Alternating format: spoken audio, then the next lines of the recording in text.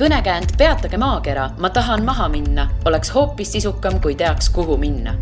Meie ütlemegi sulle, mis võiks olla sinu järgmine peatus.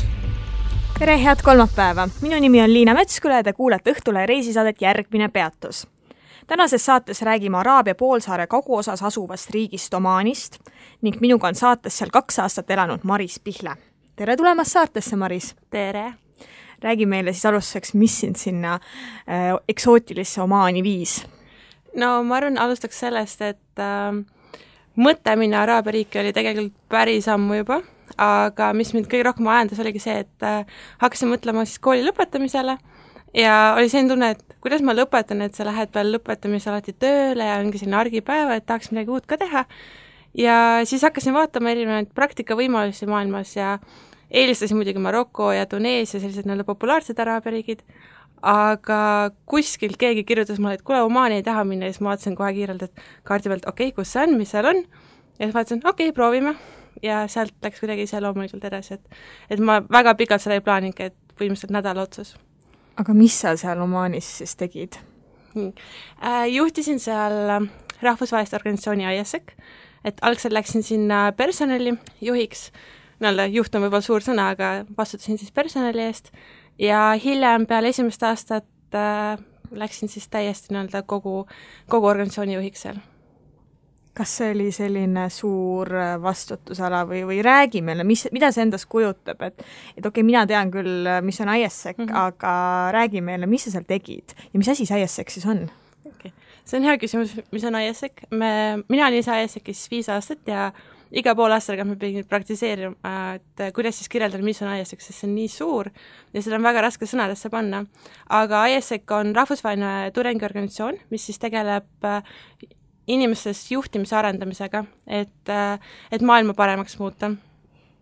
Ja esimene aasta, kui ma olin seal personaliosakonnas, oligi minu ülesandeks siis kogu liikmete värbamine, arendamine, koolitamine, kohalikud konverentsid, mentorlusprogrammid, et kõik see ja me alustasime kuskil 20 liikmega, kui ma sinna jõudsin ja esimese 2 kuuga me siis kasvasime kuskil 80-90 liiget, et kogu see värbamisprotsess, kus sa tegelikult ei tea ühtegi ülikooli või kus nad asuvad, mida seal õpetatakse, et see oli siuke päris põnev kogemus. Ja teine pool oli siis organisatsiooni juhtimine, mis oli tegelikult juba märksa suurem vastutus, sest ISEC Omaanis on MTÜ, MTÜ/selline OÜ tüüpi, ehk kogu finantsaruanded, partneritega rääkimine, see, et sul oleks eelarve, sa saaksid eelarvest teatud asju lubada endale, et see oli selline päris suur vastutus ja lisaks mul oli ka oma tiim, kus oli 8 inimest, kellega me siis koos juhtisime kogu organisatsiooni ja ka nemad olid välismaalt, et ka nende juhtimine, et nemad tulid aastaks sinna, et midagi ära teha, et neil oleks hea, et nemad areneksid ja et nad ei läheks sul peale esimest kuud koju, et see oli ka selline suur vastutus, sa võtsid ikkagi teiste enesearenguga enda peale. Sa ütlesid, et kui sinuni jõudis Omaani pakkumine, siis sa juba otsisid üles, et kus see Omaan siis täpselt on. Räägi, kui palju sa üldse teadsid Omaanist? Kui aus olla, kui väga-väga aus olla, siis suhteliselt 0. Et ma ilmselt kuskilt olin kuulnud, alateadvuses see nimi oli olemas, aga midagi väga ei teadnud. Ma arvasin, ta kuskil Aafrika lähedal on, et kõlab natuke sedamoodi. Aga jah, kui ma panin Google Mapsi sisse, siis oli, et Ühendemiraadid, Dubai on seal samas, no siis peab olema okei koht. Ehk siis sul mingisuguseid eelarvamusi enne ei olnud, et ma ei tea, mina võib-olla oleks mõelnud, et täiesti kaetud naised, tõsine moslemiriik, sellised asjad, kas see vastas tõele, et on ta selline väga range moslemiriik? Mul olid täpselt samasugused eelarvamused. Ma isegi kartsin seda, kui minu juht, kes mind valis sinna tiimi, ütles, et kas sul juhiload on, ja siis ma tahtsin talle vastata, et kas ma üldse seal sõita võin, et kas see on okei. Aga tegelikult on, mõnes mõttes see vastab tõele, et on konservatiivne, traditsiooniline ja islamiriik, aga samas see on hoopis teises tähenduses seda, et kui meie mõtleme islamiriik, et siis inimesed ongi, näiteks naised on kaetud, inimesed palvetavad 24/7, mingisugused teatud toite ei söö, väga sõdivad, siis tegelikult minu jaoks sai islamiriik kogu usk sai tegelikult teise tähenduse, et jah, naised katavad ennast kinni, väga paljud kohalikud, aga kui sa oled tegelikult ise välismaalane, siis seda sinult ei oodata, et mina käisin ka lühikeste pükstega või kleitidega ringi, et keegi ei tule ütlema, et kuule, et ära nii tee, et on küll kohad, kus sa ei või minna lihtsalt religiooni austuse pärast, aga see on pigem selline, et sa mõistad seda, et me ei lähe Eestis ka tegelikult ju kirikus lühikeste riietega või rannariietega, et see on täiesti mõistetav, et tegelikult ta nii konservatiivne ikkagi ei ole, et kui sa oled välismaalane, siis sinu jaoks on ikkagi väga paljud asjad lubatud ja kohalikel on ka see õigus on valida, lihtsalt et neil tuleb võib-olla see perekonna poolt tuleb rohkem suunamine, et kui on alati nii tehtud, et siis peaksid sina ka nii tegema, aga samas, kui nad ikkagi tõendavad ära, et ma tahan teistmoodi teha, et siis see on ka nagu täitsa okei.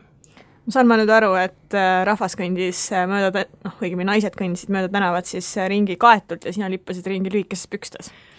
Põhimõtteliselt küll, mitte alati, et ma ikka alguses ja mingitel ajahetkedel ma ikka püüdsin olla väga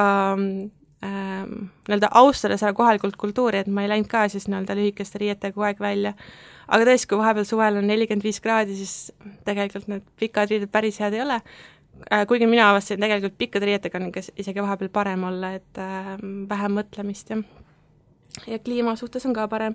Aga et kus oli ikkagi sellised üldrahv, üldkogunemiskohad, et seal ma ikka käisin sellist tavaliste eurooplaste riietega, et see oli täitsa okei. Sa mainisid sellist perekonna survet nüüd seal kohalike hulgas, et mismoodi see siis toimib, et kas perekond ütleb, et sa pead kandma neid moslemi riideid või saab naine ise vaadata, mis ta paneb või kuidas see nagu täpselt toimib seal? Selles, kui sa ikkagi elad koos perega, siis sa kasvad selles usus, et see, mida sa kannad, et see ongi niimoodi, et see peabki nii olema, nii nagu samamoodi nagu meie Eestis, et kui me üles kasvame, siis me näeme ka, kuidas meie ema riietub, kuidas meie sõbrad rietuvad, et me hakkame selle järgi võtma, et neil on ka seda hästi palju, aga need, kes juba reisivad ringi ja kes näiteks õpivad, väga paljud õpivad välismaal, kui nad ikkagi tagasi tulevad, siis on ikkagi et see, et ma võin ju islami usku olla, aga see ei tähenda, et ma pean nüüd alati oma juuksed ära katma või mingid teatud toiduaineid mitte sööma, et see on see suhteliselt avatud ja et perekonnasurve kindlasti osades perekonnades on suurem väljaspool pealinna, aga pealinnas on enamik perekonnad on väga vabameelsed tegelikult juba, et kas ühel välismaalasel on, või õigemini välismaalasel naisel on keeruline elada Omaanis? Ma arvan, et see on pigem kõige lihtsam koht, kus välismaalasel naisel elada. Miks nii? Sest ma arvan, ma ei pidanud kordagi muretsema, et kas mul on midagi süüa või kas ma saan ühest punktist teise või kas mul on turvaline.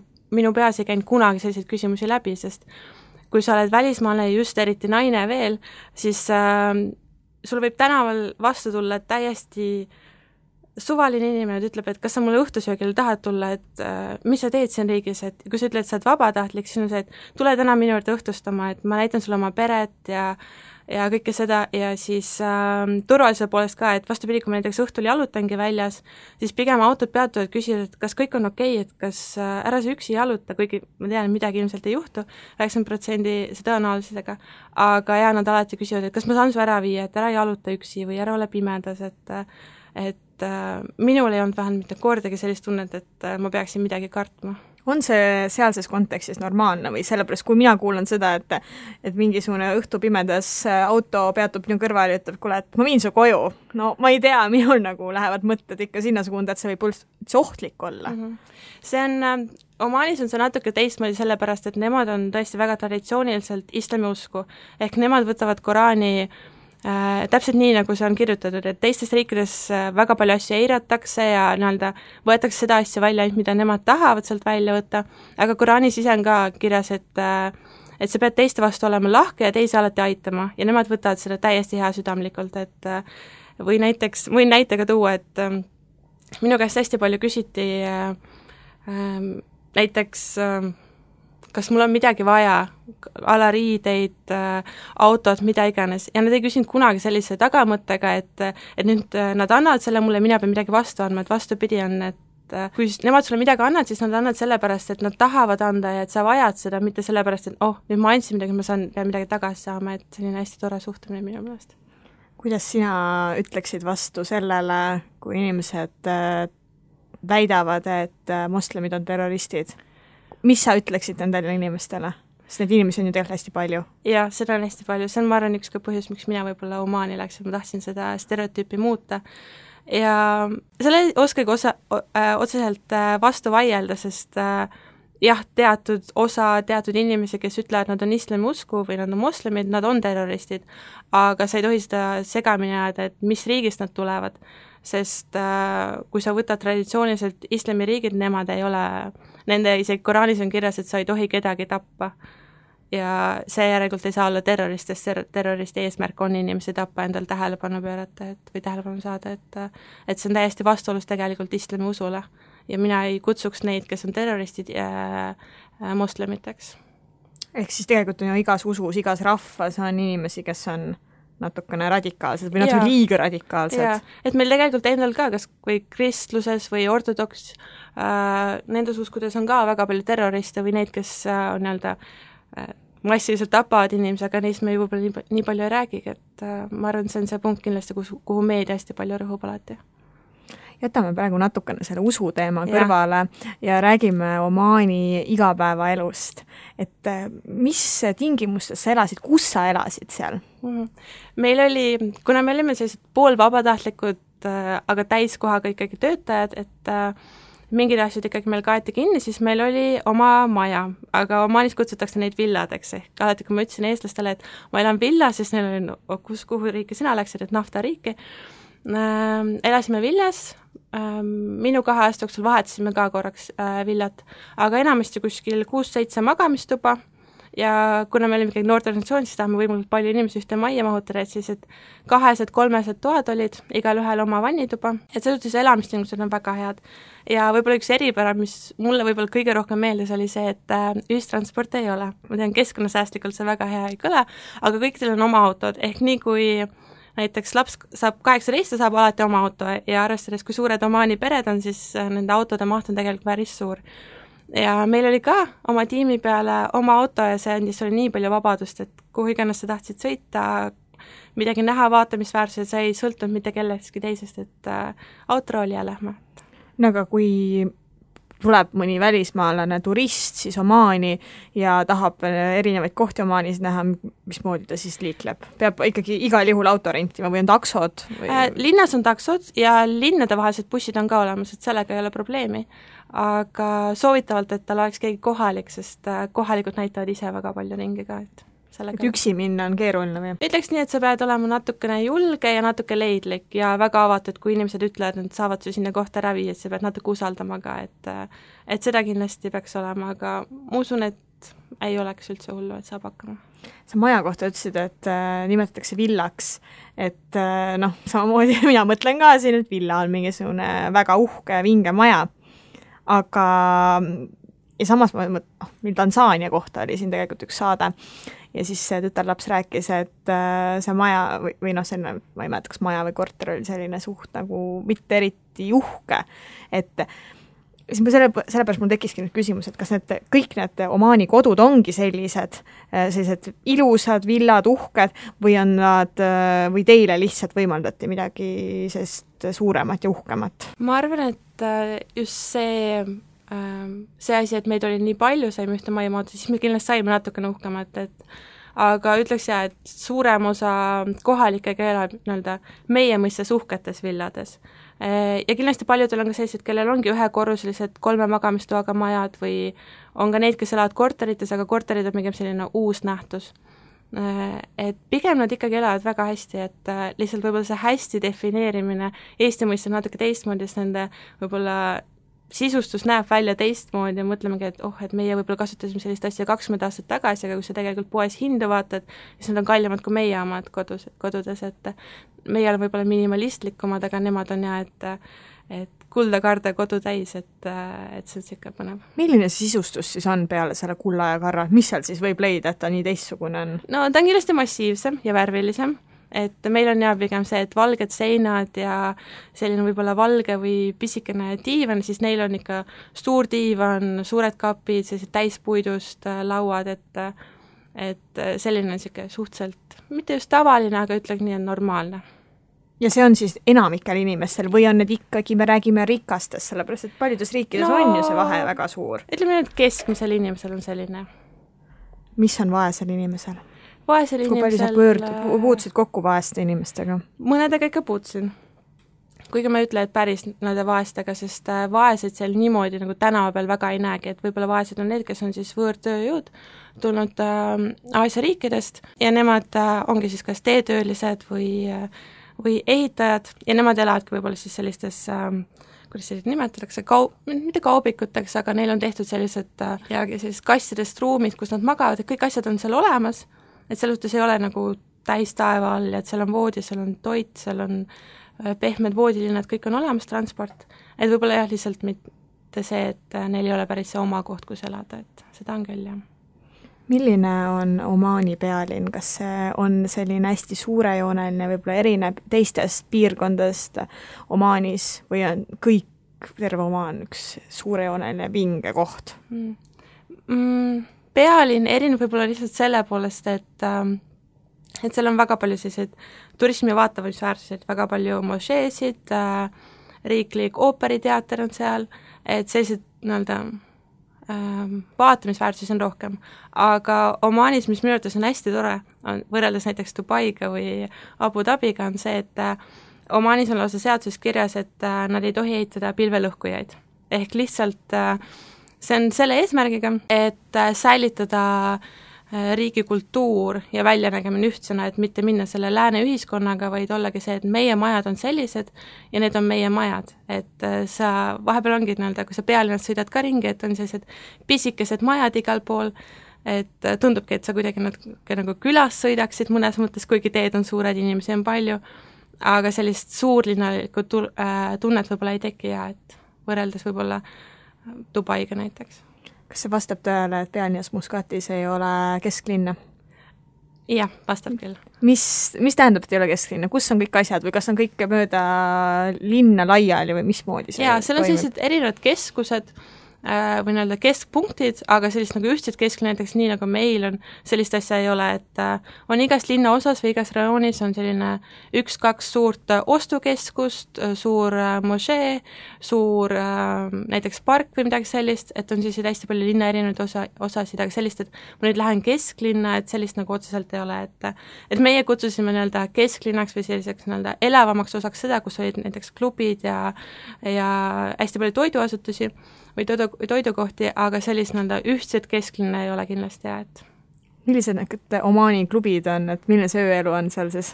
No ööl on tegelikult päris energiline, et seal on, sa ütlesid, alkohol on seal olemas ööklubides, et sellega ei ole probleemi, aga seal käib väga palju kohalikke, aga enamasti käivad ööklubidest siiski välismaalased, et neil on selline harjumus ka, et kas omaanlased ise ei käi eriti ööklubides? Käivad. Noored, aga... Käivad ikka, aga kuna nad tegelikult kannavad võib-olla siis tavalisi riideid klubides, seda võib-olla ei tunne kohe kedagi, et see on kohalik.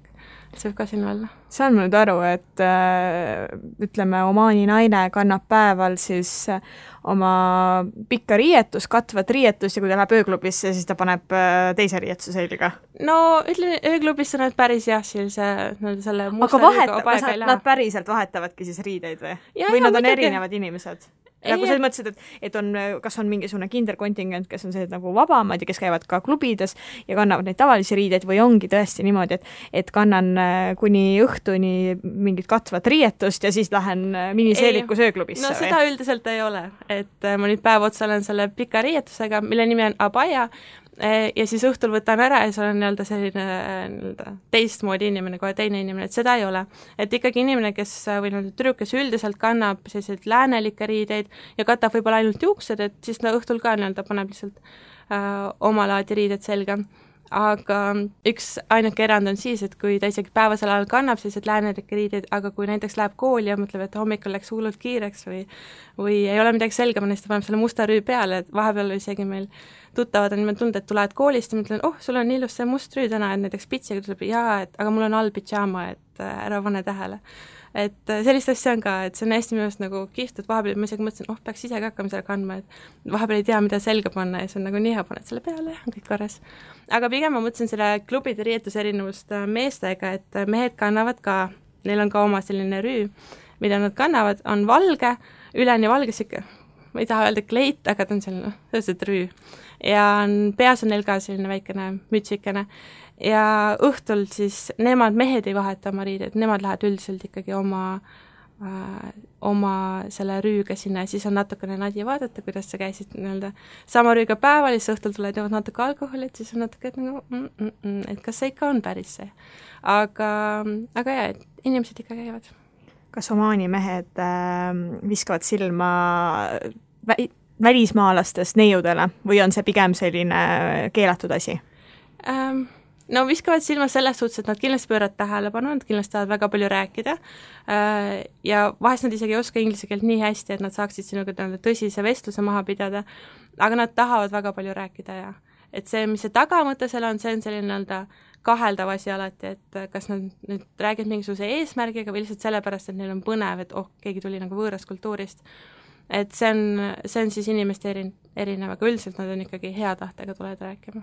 Klubis võib-olla no klubi on igal pool. Klubi on igal pool ühesugune, et klubis ma isegi ei pööra tähelepanu sellele. Aga ma küsiks vastupidi ka, et kas Omaani neiud on valmis suhtlema välismaalastest meestega või üldse välismaalastega, et või ollakse umbusklikumad?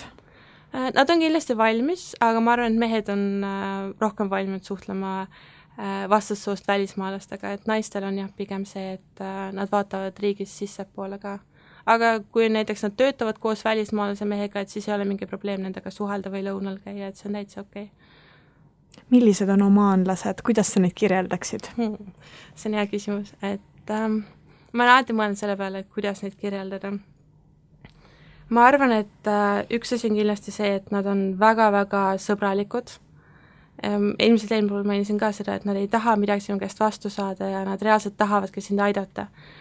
Teine on see, et nad on väga pühendunud oma sõpradele ja perekonnale, et kui meil siin on see, et meeletult palju tööd on ja see ei jõua näiteks jõuludeks koju või nädalavahetuseks koju või õhtusöögile, siis neil on see täiesti absurd, et perekond on number 1, et ma pigem teen homme seda asja edasi, lähen homme kas või varem tööle, aga täna ma lähen õhtusöögile, et see on selline hästi ilus asi, mida vaadata.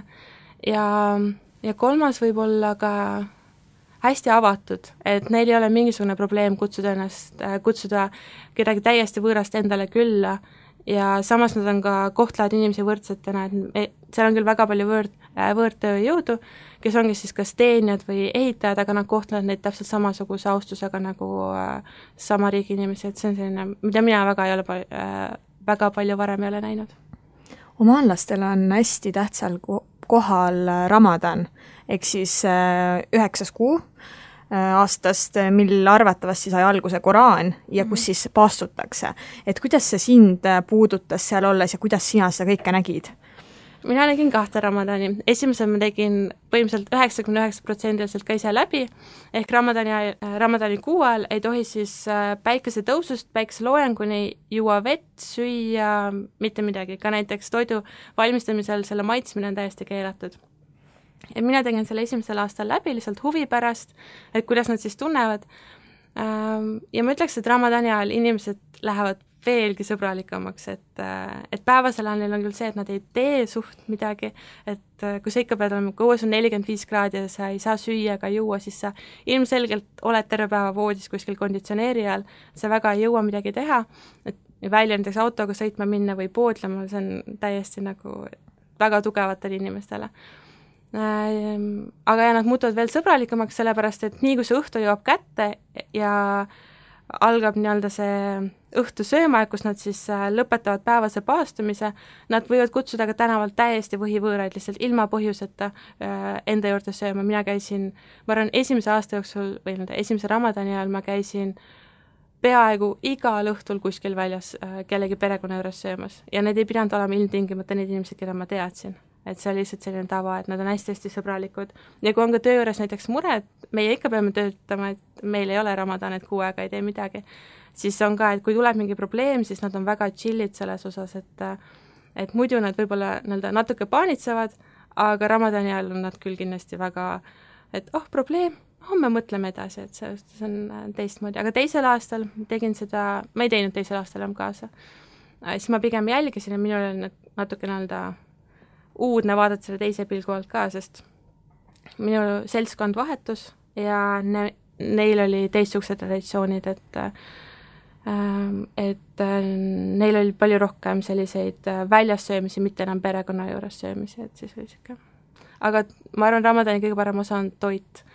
On väga palju toitu, mida sa nii-öelda väljaspool Ramadani aega ei saa ja see oligi see, et ma arvan, mina võtsin Ramadani esimese aja juures juurde kindlasti kuskil paar kilo, et see oli nagu täiesti normaalne. Tähendab, sa paastud päevad läbi ja võtad siis juurde tänu sellele, et sa õhtuti sööd hästi-hästi palju. Yeah. Minu jaoks oli see väga suur kultuurishokk ka, sest nii kui kell 7 kukkus, päike oli loes, sööd, jood oma klaasi vett, sööd 2-3 tatlit, sest tatlid on kõhule head, ja siis algab selline söömang, et umbes tunni aja pärast ma selline tunne, et ma ei taha liigutada ennast, et reaalselt ma vahepeal mõtlesin, et ei tea, et kas nüüd üldse magada saab, sa ei saa liigutada, et see oli siuke väga hull aeg minu jaoks. Moslemid ei tee Ramadani ajal siis mitte midagi? Või? Ei, nad töötavad. Nad ikkagi käivad siis tööl? Töö on lühendatud, et need, kel nagu enamik inimesi püüavad võtta kas puhkuse või teha kodus tööd, aga väga paljud siiski peavad tööl käima, aga see ütles, et ega see mõte väga kiiresti ei tööta, et äris ka kõik teavad, et Ramadani ajal ja natuke peale seda väga paljud asjad jäävadki venima, et sellised konkreetseid vastuseid sa ilmselt Ramadani ajal ei saa. Kuidas sina tundsid ennast, kui sa päevad läbi olid söömata? Ma arvan, minu jaoks mängis kindlasti välja see, et kogu minu maja või see tiim, kellega ma töötasin, nemad paastusid ka, et see kindlasti aitas, et sa ei näinud kedagi teist söömas enda kõrval. Aga vahepeal oli küll selline tunne, et harjumusest juba hommikul tahaks klaasi vett juua või kohvi või teed, et see on selline, et see ei olegi nagu söömise pärast, aga pigem niisugune vedeliku tarbimine. Aga enesedistsipliini kindlasti kasvatas et kui kell on juba 3 ja sa tahad nii süüa ja juua, siis on küll niisugune tunne, et no mis ma nüüd teen terve päeva. Kuidas sa end motiveerisid siis? No, ma võtsin uinaku, aga uinak alati aitas siis läheb aeg kiiremini. Või lihtsalt panid endal töölaual nii palju asju, et sa ei mõelnud selle toidule. Aga oli ka selliseid päevi, kus on kell 12 ja päeval ja me töökaaslasega istume kõrvuti ja lihtsalt vaatame Google'is toidupilte, et mõtleme, et tahaks see vist ei aita, kui te vaatate toidupilte. Selles aitas, et me panime õhtud menüü paika ja mingil ajal hakkad juba süüa tegema, et siis sa saad ka, läheb aeg kiiremini jälle. Kas toidupoed on Ramadani ajal suletud või? Suuremad on lahti, aga enamik on kinni, jah. Nii et põhimõtteliselt on tühjad? Ja tänaval ka ei tohi süüa midagi. Aga kui ma ei eksi, siis teatavad inimesed, kas äkki rasedad võivad süüa või kes need on? Ja rasedad võivad süüa ja lapsed võivad ka süüa. Et vanemad küll püüavad harjutada lapsi võimalikult varasest east, aga üldiselt mitte varem kui 7-8 eluaastat. Ja siis ka pigem niimoodi, et mõned päevad teed kaasa, mõned päevad ei teed, nad lihtsalt saaksid harjumust. Aga see ei olnud selline, et kõik nüüd peavad, et rasedad ei pea, haiged ei pea, ja see oligi siuke piirang ainult. Kas Ramadan on omaanlaste hulgas kohustuslik asi või on see jälle niimoodi perekonna traditsioon? Pigem on ikka kohustuslik, et on ikka üleriigiline, et kõik, kes ikkagi on muslimid, nemad ikkagi peavad Ramadani. No aga samas keegi ju ei tule sulle ukse taha ja mingi trahviga, kui sa tegelikult ei tee seda. Ei, seda küll ei tule. Et siis ta ikkagi on pigem see perekonna traditsioon äkki? Jaa, aga ta on lihtsalt nii sügavalt juurdunud, et seda võib-olla ei peaks seadusesse panema, et inimesed lihtsalt teevad, sest see on osa nende kultuurist. Me rääkisime juba natukene siin toidust, et ma tahtsingi küsida, et milline see Omaani köök siis on, et on ta midagi pööraselt erinevat või ta on selline, üsna tavaline asi? No ta on üsna Araabia riigile kohane, et riis erinevate vürtsidega, kana, kala, väga palju mõjutusi Pakistani, India, Iraani köögist, et see üldse midagi nagu väga-väga erinevat kindlasti ei ole. Aga võib-olla ainuke asi, mis on erinev, mille pärast Omaani tullakse, on nende viis, kuidas nad teevad või küpsetavad kitseliha, et nad küpsetavad seda peale Ramadani, et siis 3 päeva pühi ja selle esimesel pühade päeval nad panevad maitsestatud toore kitseliha, panevad maa sisse sütele kuumenema ja nad avavad seal alles 3. päeval, et see, kuidas nad seda teevad ja see, mis maitsega, see on nagu minu arust täiesti eksootika, et see on väga hea asi. Mis siin seal Omaanis kõige enam üllatas? Mind on väga raske üllatada, sest ma olin juba enne seda päris palju reisinud, aga kultuurishokki sa ei saanud siis, eks ju? Kultuurishokke ma sain, aga need olid sellised lühikesed ja tulevad lihtsalt 8 minutiks ja siis on see, et okei, see mis need hetked siis olid, mis tekitas sulle neid kultuurishokke? No kultuurishokk oli kindlasti riietus, kui sa lähed kaubanduskeskusesse, kõik mehed kannavad seda valget riietust näiteks, või näiteks kultuurishokk oli ka see, kui sa lähed ostukeskuses, ostad midagi toidupoes ja siis kõik pakitakse sinu ees nii-öelda kilekottidesse, selgimisšokk ja kui palju autosid on, et need olid sellised nii-öelda pisemad šokid, mis tulid ja läksid kogu aeg, aga ma arvan, selline kõige suurem šokk ilmselt oli selline positiivne asi, et kui lahked inimesed võivad olla, et minul oli kogu aeg, et miks sa seda teed, et sa ei pea mulle midagi andma või sa ei pea mind kutsuma, sa ei pea neid asju mulle pakkuma, aga nad lihtsalt teevad seda, et minu jaoks oli alati see, et miks, aga hiljem ma harjusin ära sellega ja siis oli, et ma peaks nende käest kindlasti õppima seda. Ja siis lähed siin Tallinna tänaval ja kutsud kellegi enda juurde. Ma arvan, et vaadatakse natukene imelikult selle peale. Ma väga ei julge et Tallinnas ma kindlasti ei julge seda, et minu jaoks oli pigem šokk see, kui ma Eestisse tagasi tulin, mõtlesingi, et inimesed ei naerata selle bussis ja inimesed ei räägi sinuga, sest muidugi välismaalase ma sain väga palju tähelepanu Omaanis ja siin tuled siin ja sa oledki nagu täiesti tavaline inimene, et see võib-olla natuke võttis jällegi sellist harjumisaega ja kliima ka muidugi. Kuidas sa nüüd mõned aastad hiljem Omaani reklaamiksid, et miks tasub kindlasti Omaani minna, mis need kõige tähtsamad asjad on?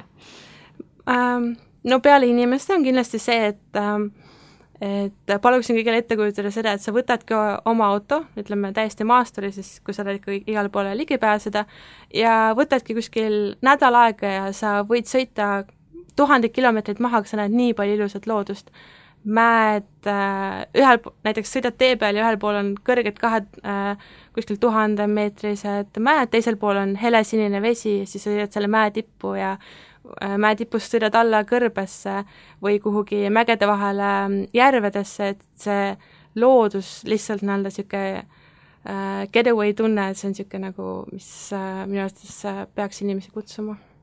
Ja inimesi moslemi usku, sa ütled, et ei tasu karta? Ei. Pigem on see, et sa tahad nendega rääkida, sa tahad nendega tutvuda, et neid kindlasti kartma ei pea, et nendega läheb väga hästi kindlasti. Kas sa Koraani lugesid ka või?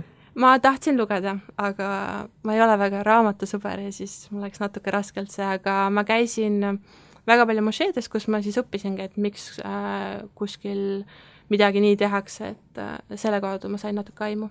Et mošeedes siis räägitakse ka, et kui sa tunned huvi? Jaa, et seal on erinevad sellised infopunktid, kus on väga elavad giidijuhid, kes tulevadki, räägid sulle oma eluliste näidete põhjal kõik asjad väga selgeks, et see on niisugune kindlasti eraldi veel kogemus.